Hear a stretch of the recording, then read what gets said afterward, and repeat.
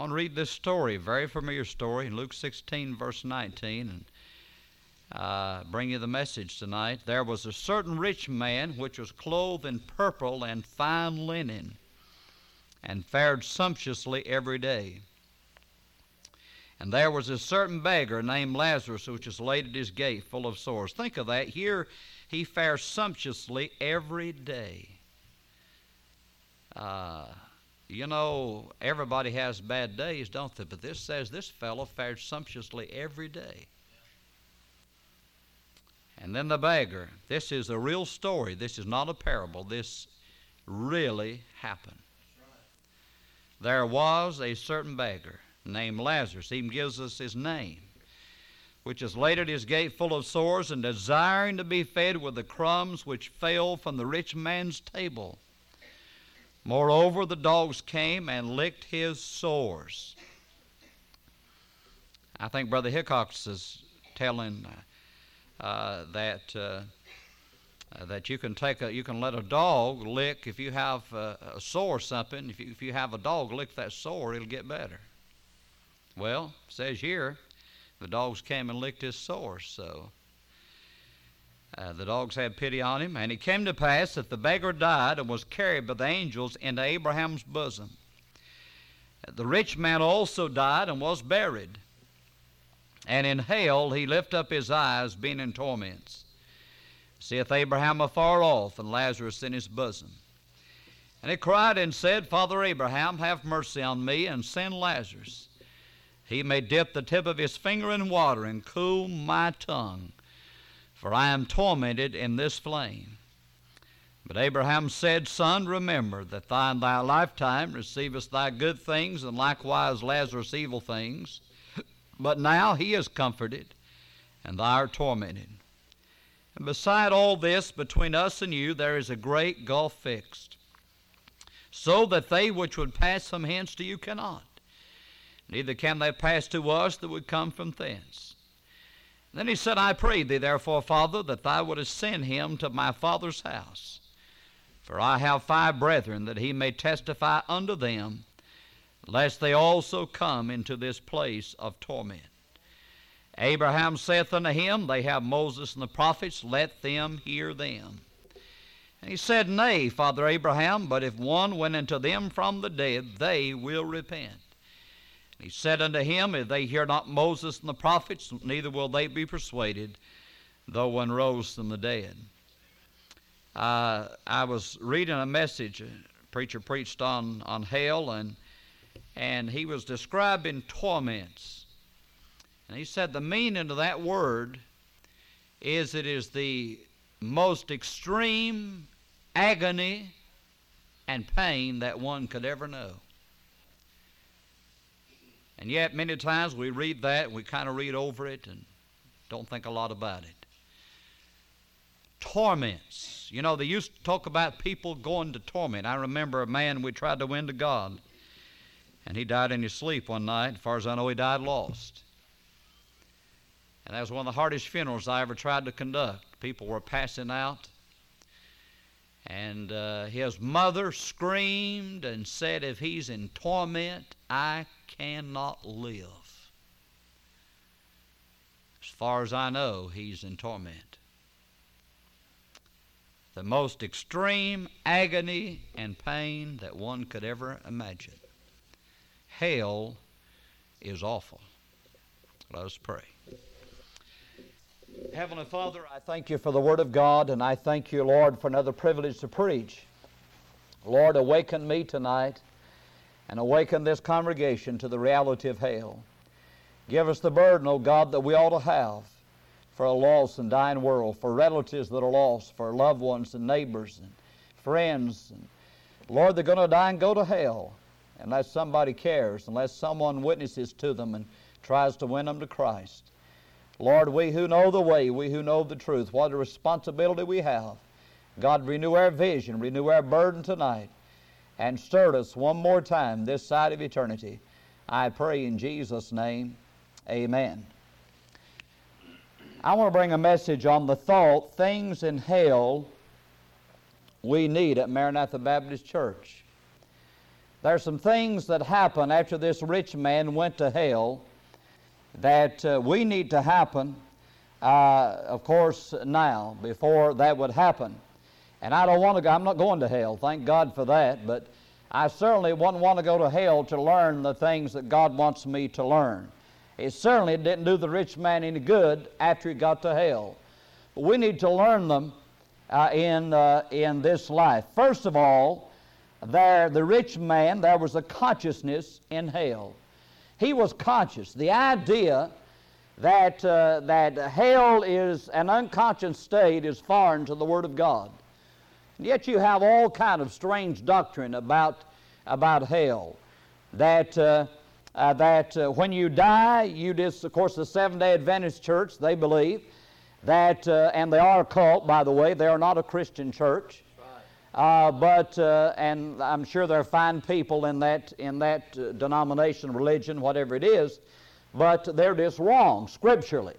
But they believe when you go to hell that you burn up, you're consumed immediately, and that's the end of it. The Bible does not teach that. This man did not burn up in hell. This man is fully conscious in hell. He has all of his senses. He can see, he can talk, he can hear, he can feel. He has all the senses. He has consciousness in hell.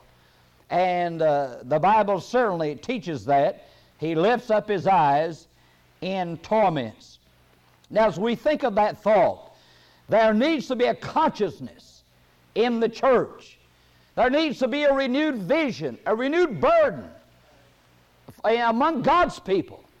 That's what we need. Now, turn with me, if you will, please, and we'll come back here in a little bit to Romans chapter 13. The book of Romans, chapter number 13. And verse 11. Notice what he says.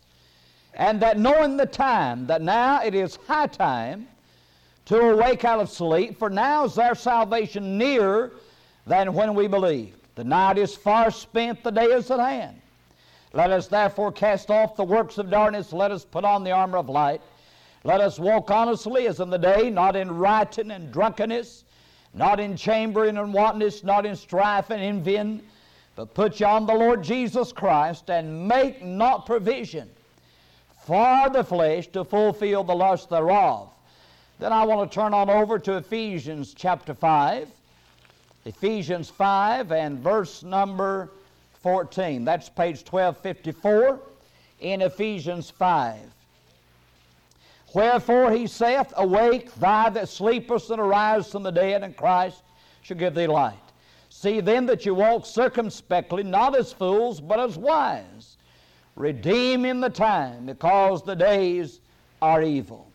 Wherefore be ye not unwise, but understanding what the will of the Lord is. Now here these verses are encouraging us and challenging us to wake up. You know, I think spiritually the church is pretty much asleep.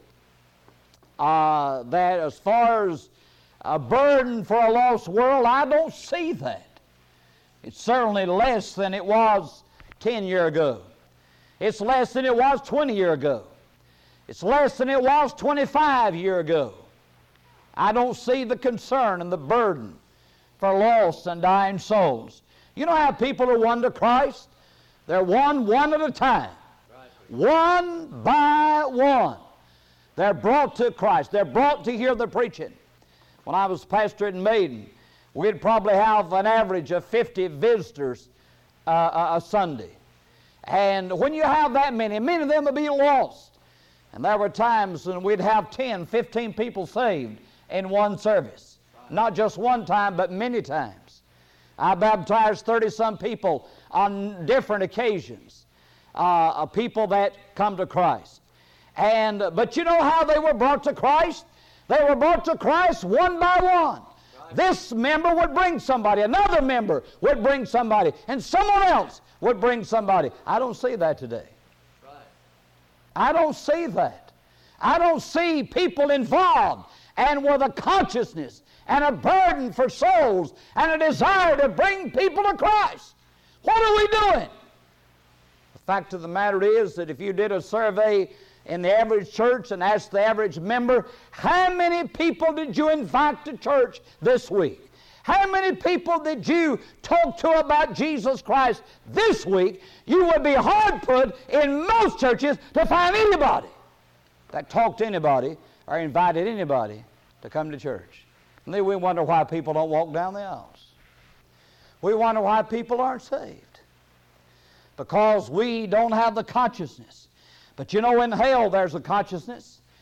There is a burden, there is a desire, and there's a consciousness of the reality of getting people to Christ. Now, the rich man, sad to say, he didn't realize it till it was too late. He didn't realize that he's already in hell, and then it was too late. And you know, even as believers, when we go to be with the Lord, I think there'll be a realization of how little we really accomplished for God. And how little we really done. And a lot of our time, and a lot of our energy, and a lot of our effort is spent on things that's really not going to matter at all.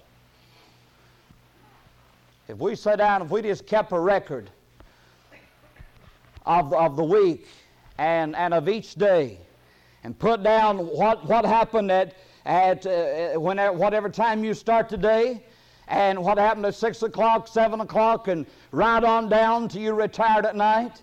What did I do? This was my schedule. I got up at 6 o'clock or whatever, and I did this and so forth, and I went to work, and then I came home and a schedule. What did I do?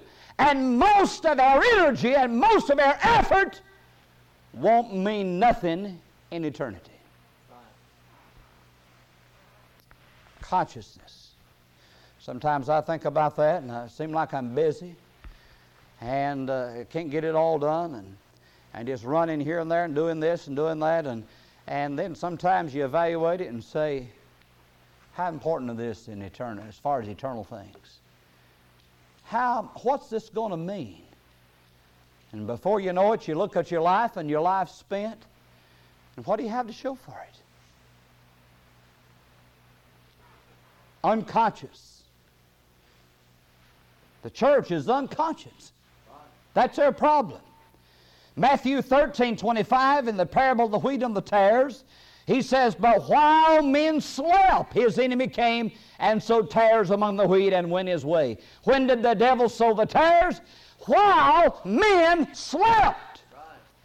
While people slept, the tares were sowed. And we're asleep. Mark 13, he warns us, verse 36 and 37, lest coming suddenly he find you sleeping. What I say unto you, I say unto all, watch. The Lord says, don't be asleep. Don't be asleep when the Lord comes. And it's an unconscious situation. In 1 Thessalonians chapter number 5 and verse 5 through 8, he says, you're all the children of light and the children of the day. We're not of the night nor of the darkness. Therefore let us not sleep as do others, but let us watch and be sober. For they that sleep, sleep in the night. They that be drunken are drunken in the night. Let us who are of the day be sober, put on the breastplate of faith and love, and for an helmet the hope of salvation. We have light. We have what this world needs. And we talk about society, and we talk about evil, and we talk about wickedness and sin in high places. And yet, Jesus says, you're the salt of the earth, you're the light of the world. If the world's in a mess, it's our fault. You know, we're the only salt and the light that the world has. And if anything's going to be changed, it has to be changed through God's people. He says, we're the day. In Jonah, the story of Jonah there, the Bible said in verse 5, Jonah was gone down on the sides of the ship, and he lay and was fast asleep. What a sad state there is. Jonah, who should have been over at Nineveh preaching, instead of that, he's asleep. And it's a picture of where we're at. He was unconscious of the storm. He was unconscious of his backslidden condition. And he was unconscious of the need of a lost and dying world. In fact, I don't think Jonah cared about that. In fact, I think Jonah was hoping God would destroy him. You know, they were the enemies of God's people. And Lord, go ahead and kill them. I don't want them saved. And yet, we have a responsibility to the whole world. Revelation 3:17 says, the church of Laodicea was rich and increased with goods and have need of nothing. And there's where we're at spiritually. That Laodicean attitude and that Laodicean period, rich, increased with goods, and have need of nothing, and sound asleep. Sacrifice. You know, David over there, when the plague was sent, and he came to the threshing floor there, and the fellow says, take it, let's stop the plague. And David says, shall I offer unto the Lord, shall I give unto the Lord that which costs me nothing? The average church member today, if it costs anything, they're not going to do nothing. If it involves any kind of sacrifice, if it's convenient, there's folks in this church and every church, if it's convenient, they'll come to church. But if it isn't, they won't make any sacrifice to come. Amen. What kind of price are we willing to pay? What kind of sacrifice? What are we willing to do to get lost people to God? I was talking to Mrs. Webb, and, her taking Harry in, and I told her, I said, if you hadn't taken him in, he may never have been saved. And the willingness to sacrifice, and they set up with him night and day, and to lose sleep and whatever, to show kindness first of all, and then to try to win your brother to God. I think, if we realize how awful hell is, I think it ought to motivate us and stir us to make whatever sacrifice it involves to win that person to Jesus. Amen. To pay whatever price. Hell is so awful that it ought to create a burden in their heart. There needs to be a consciousness. Second of all, there needs to be conviction. Conviction. In hell, the rich man realized he lifted up his eyes in torments. Everything came into focus while he was faring sumptuously, while the food was literally falling off his table, and the Lazarus had been glad to have what the dogs ate up from under the table, the crumbs. But he is so blinded by success, he's so blinded by materialism, he's so blinded by pleasure that he cannot see reality. And we live in a world of fantasy tonight. And the average person that goes to church, they don't want to hear a Bible message. They want to be entertained. Make me feel good. Entertain me. I want to have a good time. I want to be entertained. People don't want to hear about hell. Yet Jesus Christ, as I mentioned this morning, He preached more about hell than any other subject. He preached more about hell than any other Bible character in the Bible. Jesus Christ. He knew what hell was like. And here, this rich man in hell, everything comes into focus, and he realizes how unimportant all these things of the world are, and they mean nothing. We need conviction. In Psalm 32, and we have David there, and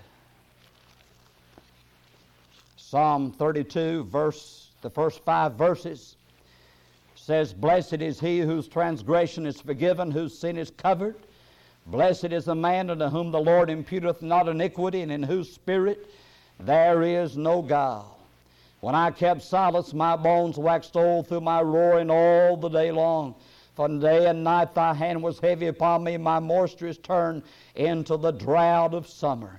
I acknowledge my sin unto thee, and mine iniquity have I not hid. I said, I will confess my transgressions unto the Lord, and thou forgavest the iniquity of my sin. Well, he acknowledges his sin. That's what you have to do.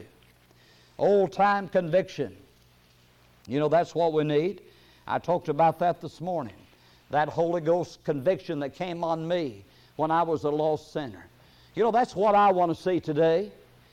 That conviction that I experienced, that fear of God and fear of hell. I talked to a lady one time, trying to get her in a family in church. And she asked me, said, "Do you preach on hell, fire, and brimstone?" I said, "I do." She said, "Well, I don't want to go to a church where the preacher scares the children." I said, "Preaching on hell scares children. I don't want them to hear messages like that." Well, I'll tell you something. It's messages like that brought me to God. It was that fear of hell that brought me to Jesus. I was afraid I was going to hell. And I got saved. And people need to hear that. And I understand that it's not just fear of judgment. It's more involved in salvation than that. It must be more understanding, but it was that brought me under conviction. I believe that's why Jesus died. If there was no hell to go to, why would He have come? Why would He have died? We need conviction. We need not only conviction for souls to be saved, but we need conviction in other areas of our life as well. Isaiah says, "Woe is me," when he saw the Lord. Then thirdly, there needs to be crying. Verse 24. He cried and said, "Father Abraham, have mercy upon me, and send Lazarus, he may dip the tip of his finger in water and cool my tongue, for I am tormented in this flame." Now he cried out. He cries out there to the Lord. And but you know, he cried too late, didn't he? He cried too late, and he cried to the wrong person. Abraham couldn't save him anyway. Abraham couldn't get him out of there. Abraham said, "There's a gulf fixed, and nobody can cross it." He couldn't get him out. And he waited too late. You know, there needs to be tears. There needs to be crying. In the book of Psalms, chapter number 18, and verse number 6, notice what it says, "In my distress," well, let me read verse 5, "the sorrows," let me read verse 4. I just read it all, maybe. Verse 4, "The sorrows of death compassed me, and the floods of ungodly men made me afraid. The sorrows of hell compassed me about, the snares of death prevented me." Notice what it says, "In my distress I called upon the Lord, and cried unto my God. He heard my voice out of His temple, and my cry came before Him, even into His ears." Isn't that wonderful? In my distress, he said, the sorrows of hell compassed me. Death was on my heels. But in my distress, I called upon the Lord, and the Lord heard me. And He done that to me too, thank God, when I was a lost sinner. And He's heard me many times since. But I want you to look at verse 41 of this same chapter. He says, they cried. He's talking about his enemies here. They cried, but there was none to save them, even unto the Lord. But He answered them not. Now, first of all, He said, I cried in my distress, and God heard me. But He said they cried to the Lord, and the Lord didn't hear them. Now, this idea that you can cry out to God anytime you want to is just not found in the Bible. I believe that a person can wait too late. The rich man waited too late. Anybody that waits after they're dead, they've waited too late. And the idea that you can go to some kind of so-called purgatory and someone can pray you out is just a lie. First of all, the Bible, nowhere in the Word of God does it teach such a thing as purgatory, and certainly doesn't teach anywhere that you could get prayed out. That's an invention of man. It's not contained in the Scripture. So there needs to be crying, and there needs to be crying while there's time. Now in Psalm 126, listen what he says here in verse 5 and 6. They that sow in tears shall reap in joy. He that goeth forth and weepeth, bearing precious seed, shall doubtless come again with rejoicing, bringing his sheaves with him. What a promise. You know, tears, the ministry of tears. I remember hearing her, I believe I heard John Rice. I heard him one time in person talking about this, or I read one of his messages. And he said when he first started preaching, said he'd cry a lot. He'd preach and he'd break down and cry, and he'd preach a little more and he'd break down and cry. And he said, I kind of felt embarrassed, and I prayed and I said, Lord, take these tears away. Embarrasses me crying so much. And he says, you know something? God heard my prayer. And he said, God took my tears away, but when the tears left, all the power was gone. And said, then I went to the Lord and said, oh God, give me my tears back. I don't care what people think about me. Give me my tears back. And I heard him in person. And he'd preach and cry and preach and cry. I didn't agree with everything John Rice, in every aspect, but I'll tell you one thing. He had a burden for souls. He wept over souls, and he had a real burden in his heart. Whatever you might think about him in some other areas, I'll tell you one thing. He had a real burden for a lost and dying world. And that's what we need today. We need compassion, and we need tears, and we need a brokenness, and we don't have that. And I must confess that many times I don't have it, and I need it. I need that compassion and that brokenness and that concern when I talk to people.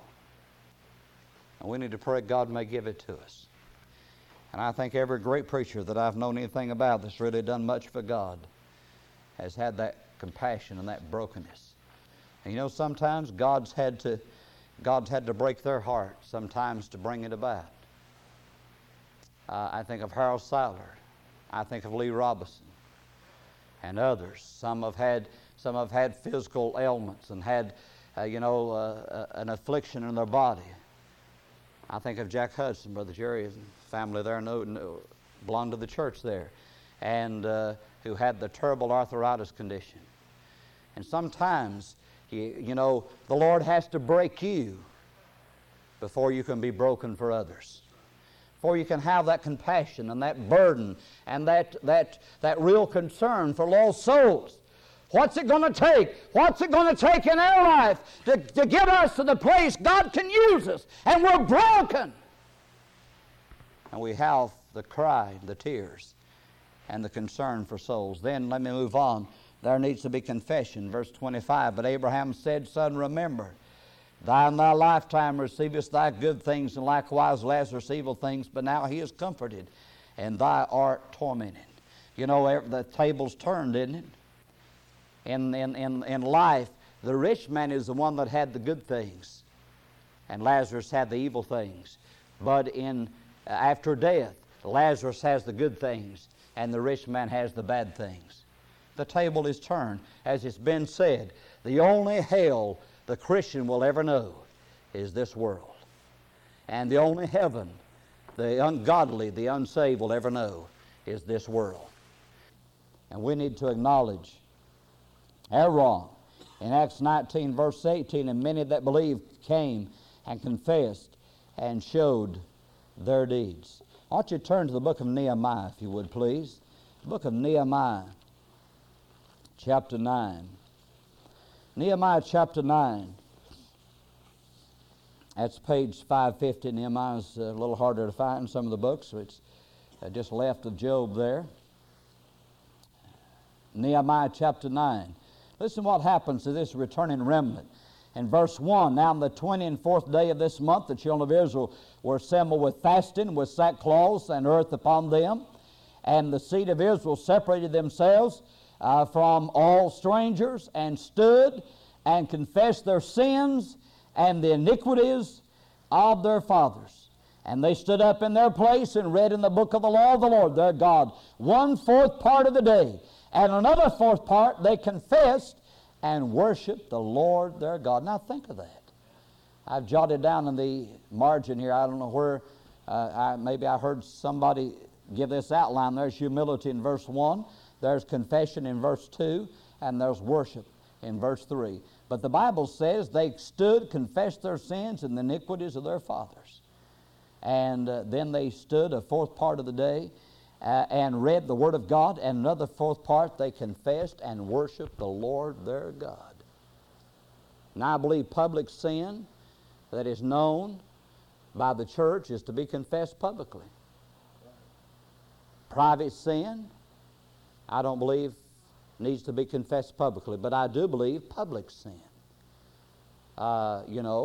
is to be confessed publicly.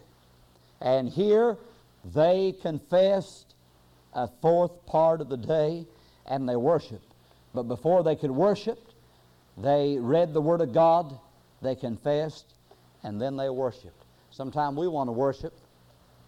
You know, probably one of the, sometimes maybe we ought to, first thing we ought to have was an altar call. It's coming to church. Okay, we're going to give the altar call first. And then we're going to worship. Well, I hope we come with things right, you know. Ought to have an altar at the house. And, get everything made right before we get to church. Then we can worship, can't we? We can worship. Confession. The Bible says about John the Baptist's ministry there in Matthew and Mark that they were baptized of John in Jordan, confessing their sins.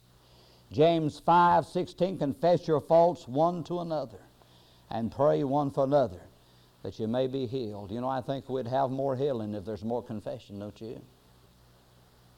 If it's connected with sin, it isn't always connected with personal sin, but if there's personal sin involved, then I don't think we have any right to ask for healing until the sin's confessed.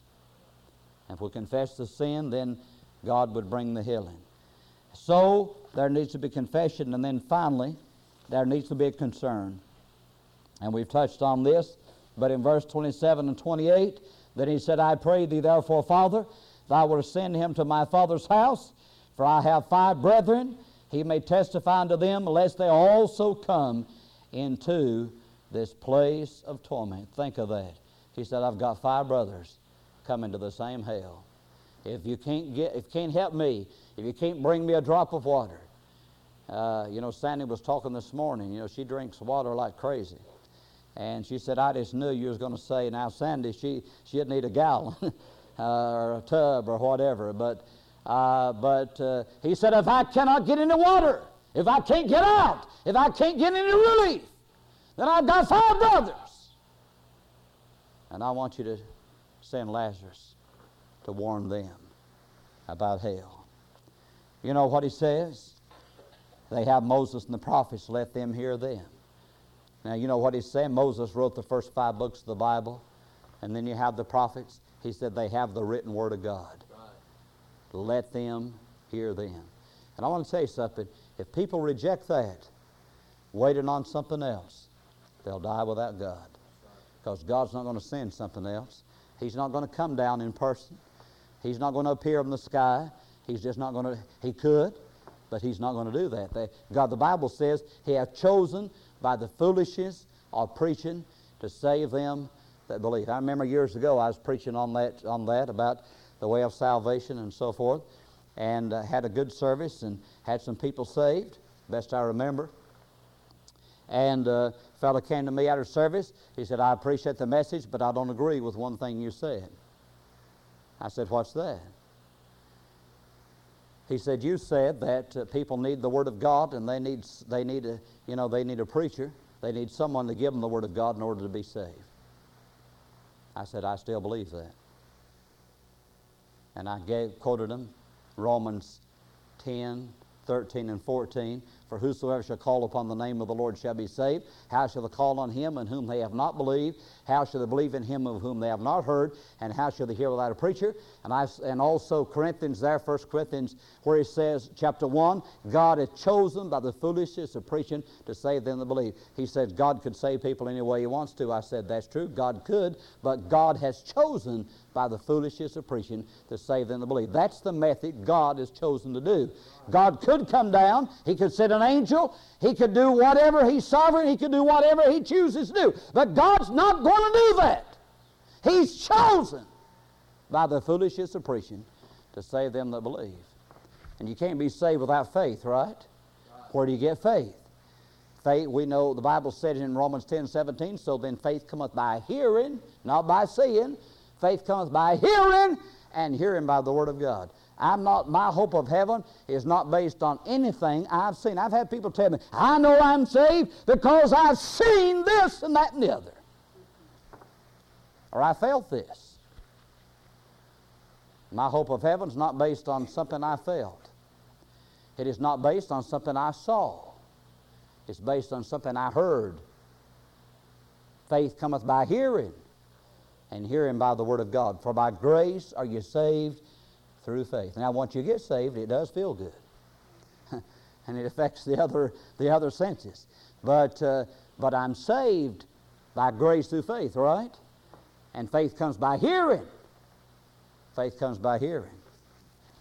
I know this preacher. And he went to Bible college.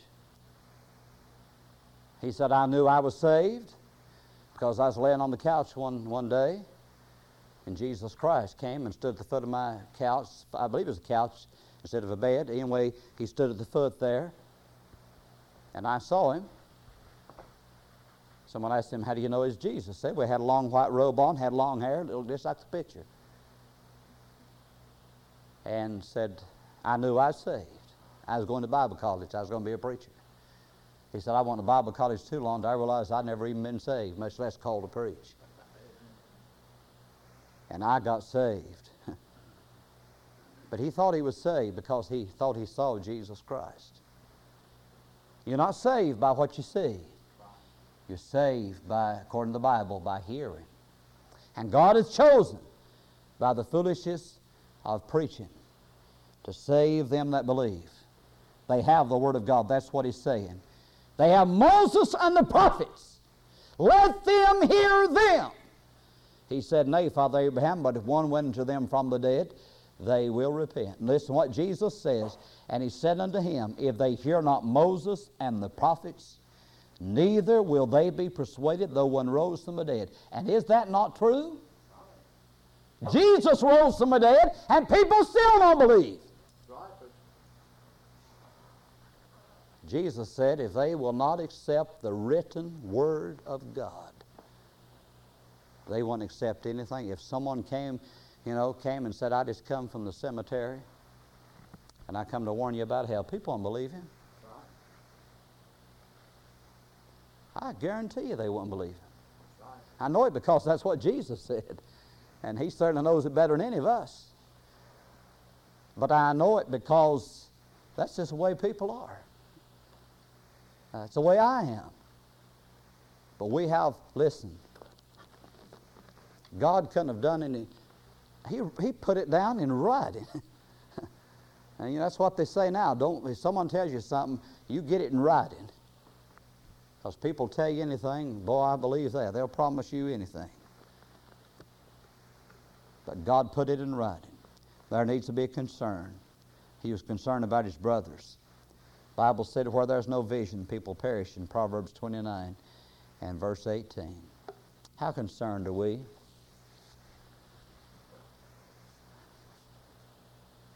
How conscious are we?